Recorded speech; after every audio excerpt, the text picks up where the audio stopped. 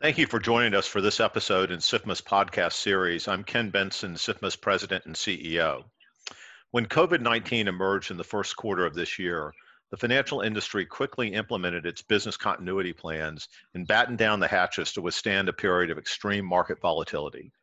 Today, I'm joined by Ron Lefferts, Global Leader of Technology Consulting at Protiviti, and Tom Price, Managing Director and Head of SIFMA's Technology Operations and Business Continuity Planning team. With insight from our industry's operations professionals, we're going to walk through the past several months to explain where we are today and look ahead to where the industry might be headed. Ron and Tom, welcome. So, Tom, you and I spoke in this podcast back in mid-March, right as the situation started to escalate in the U.S. That seems like a lifetime ago. To give us some perspective for our discussion today, can you take us back to when this situation first came across the BCP's team's radar? Thank you, Ken. So as part of SIFMA's BCP activities, once we identify a problem, we'll start to coordinate. And that's what we did back in January. We started to coordinate across the sector. We identified that there was an issue. We met every other day, starting in mid-January, with regulators, U.S. government agencies, and members, watching the situation closely first in China, and then watching as it materialized in Hong Kong, Singapore, and then ultimately Europe. As you know, SIFMA has a robust BCP organization to address all these types of hazards. And our primary goal is to ensure that the effective functioning of markets and of course the safety of personnel is of our highest importance. We need to always be ready to address any type of disruption, whether it's weather, physical, technological, or cyber in nature. And key aspects of our BCP program include quick to market, first by identifying a problem early, sharing that information across the public and private sectors, and then escalating as necessary based on the circumstances to seniors and others across the industry. So as we watched what was going on in Asia and then Europe, things really began to escalate in the U.S. In March. Sure, and thanks again, Ken, for having me. Really appreciate it. So as people and investors started to digest the spread of the virus and the implications of a large-scale shutdown, markets really started to show stress. And we first saw them in the repo market, and then in the treasury market, and then illiquid conditions and dislocations emerged in all fixed income markets. And the stock market also bottomed out. And now we know just recently that the National Bureau of Economic Research officially declared that the U.S. is in a recession since February. And that's when the Fed, in coordination with the U.S. Treasury and Congress, first stepped in to get credit flowing to households and businesses. Yeah, it was just in time. I mean, the states across the country began to implement widespread stay-at-home actions. The industry went into its business continuity planning mode. And in areas where firms have been practicing for years. So, this pandemic has been slow moving in terms of, there was some forecast that this was going to happen, plus symmetrical, meaning, all firms are going to be, impacted. And so leveraging some of the protocols and the work, especially through SIFMA, they coordinated their BCP plans. And I think importantly, the financial services industry is considered an essential critical service and part of the critical infrastructure. And I think that imperative for financial services firms to work with and respond to and really support the broader economy has been something that's been incredibly important. And I think as opposed to other times, like for example in the financial crisis of 2008. In this pandemic crisis, financial services really has been part of the solution, not part of the problem. And that's our overarching goal, to maintain orderly and functioning markets to underpin the broader economy.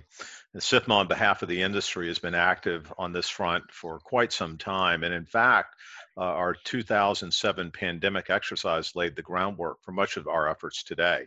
Yeah, indeed, Ken. That's exactly right. Back in 2007, SIFMA partnered with U.S. Treasury, FIBIC members, and more than 2,700 industry professionals and others to simulate a severe worldwide global pandemic, the exact scenario that we're living through today.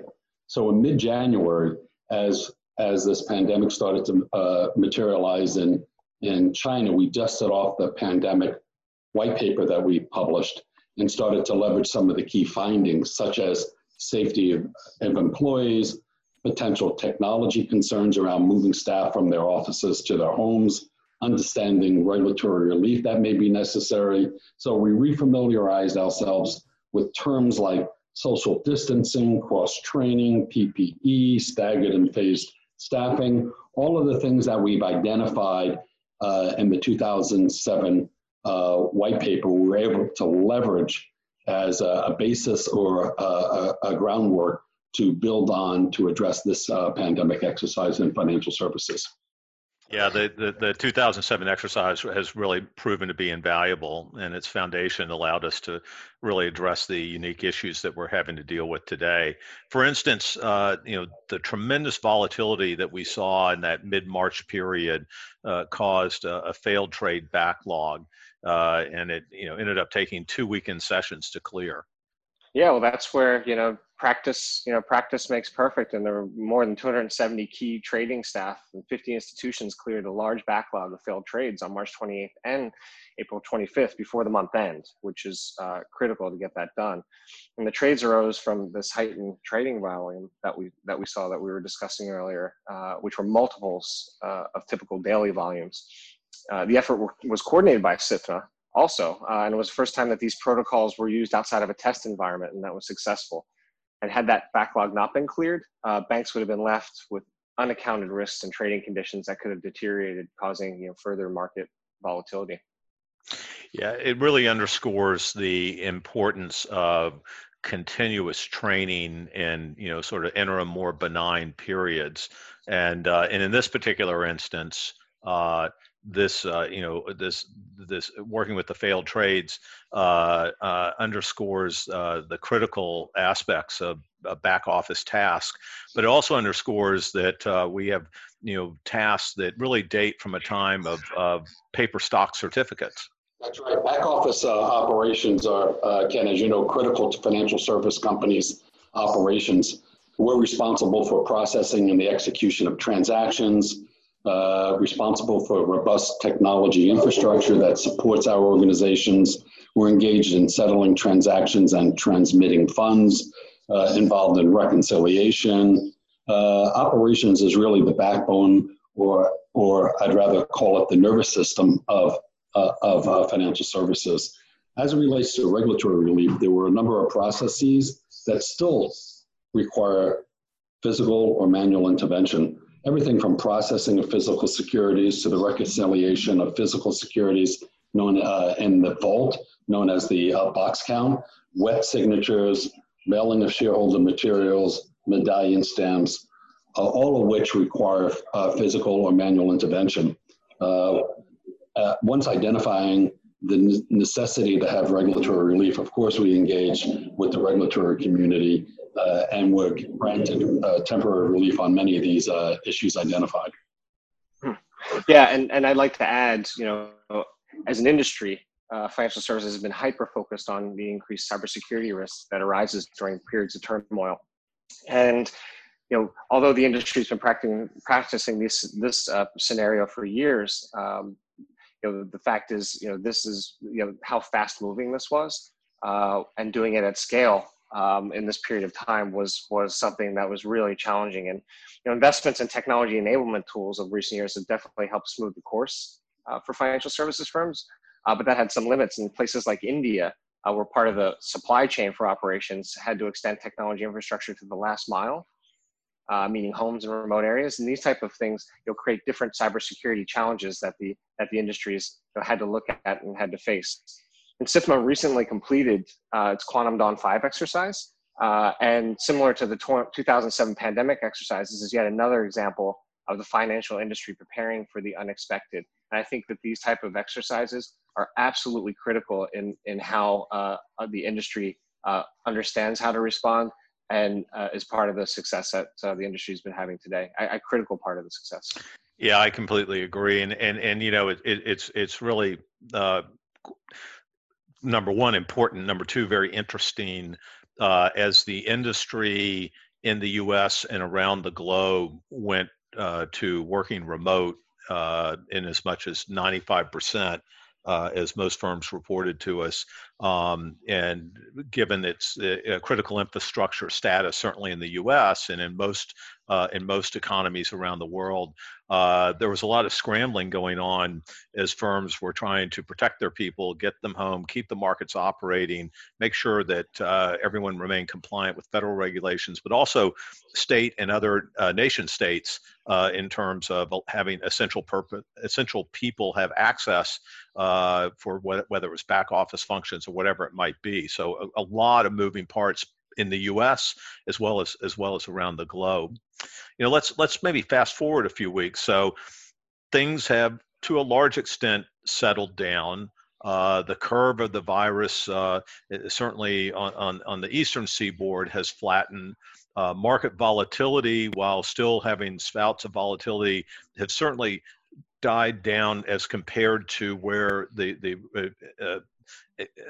exponential volatile period of the last 2 weeks of March. Volumes have come down on the whole, and we actually had some, after some really horrendous economic data, particularly with respect to unemployment and GDP, which I think people expected, notwithstanding the true pain that's in that reflects. We've started to see some green shoots. We had an unemployment number for May that was frankly different than pretty much every economist predicted. I think a lot of economists predicted that number would have been more likely in June than May. We'll see in a few weeks what the June number is. The question, though, people are asking is, are we now getting to the new normal, and what is the new normal? Yeah, so that's an interesting question, and it seems to be more of a challenge to return people to the office than it was to get folks from the office to their homes. A lot more planning. We've been in constant contact with our members on the business return to the office work. A critical component of everyone's plans are the safety of employees. Secondly, we need to rely on the local authorities around lifting shelter-in-place orders, and also should leverage CDC and other health authorities as it relates to when the coast is clear. Individual firms have established cross-functional internal teams to address return to office. And one of the key components of these plans is to develop the right governance, recognizing that all these plans prioritize staff safety, and each of these are going to be flexible, consistent with understanding the business needs of the organization. And then as well as what we found is that different regions will require different types of planning and resources. In addition to that, what we have done, a good part of the discussion is the potential for a second wave. So firms are preparing to screen employees, provide PPE, equipment, to have firms, individuals possibly attest to their health.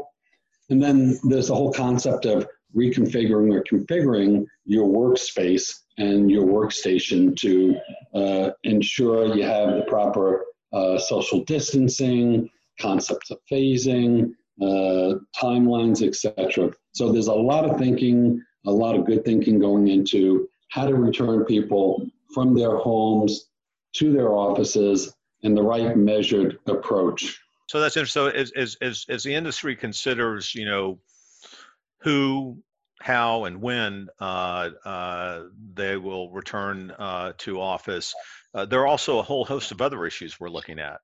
Yeah, that's right. And in speaking with a number of resilience leaders and other leaders from the membership, no one knows exactly what the right ratio is going to look like, but they all understand that it's going to be something different, right? So the people working from home versus not. And and many recognize that, that working from the office and that driving that critical point of interaction and driving innovation is something that's core to the culture. And so, that will continue forward. I think when you think about, what firms are learning from this, and I would say let's take a lens going out to the future. How can firms learn from these experiences and look at opportunities to continue to enhance and invest? So, for example, a lot of firms did have to scramble to enhance their digital tools for remote working on that kind of scale. And so, looking beyond this and prioritizing investments in key areas is a great opportunity for improvement. We already talked about security and privacy risks, and so looking at those with the resiliency lens are extremely important, as well as looking at potential, ongoing enhancements to things like e-signatures and digitization. And Tom had mentioned earlier some of the great work that SIFMA had done to help alleviate some of those burdens, operating burdens. But those opportunities to have continued improvement going forward, are areas that remain. As I talk to senior industry executives from all different types of firms, and certainly every firm is unique, and you have different types of workforces and product mix and the like, they are looking at different approaches, not just how they'll return to office as the pandemic eases and is hopefully addressed, but also really more long-term. What do they want their workforce, or how do they want to situate their workforce logistically? And this is consistent with going back to sort of the whole premise of this discussion around business continuity planning and the importance of training. Something that we at SIFMA and the industry does is coming out of all of these crises is, what are the lessons that we learned? What are the things that worked, the things that didn't work? And what changes should the industry or regulators or mutually be made to be even more resilient going into the next crisis, whatever that may be. So with that, we will continue to closely monitor COVID-19 and its impact on our industry and the markets. And for more industry resources to maintain operational resiliency, as well as information on unprecedented actions taken, please visit www.sifma.org /COVID-19. While you're there, I encourage you to explore our other resources to promote effective and resilient capital markets. Ron and Tom, thank you for spending some time with me today and for participating in this podcast.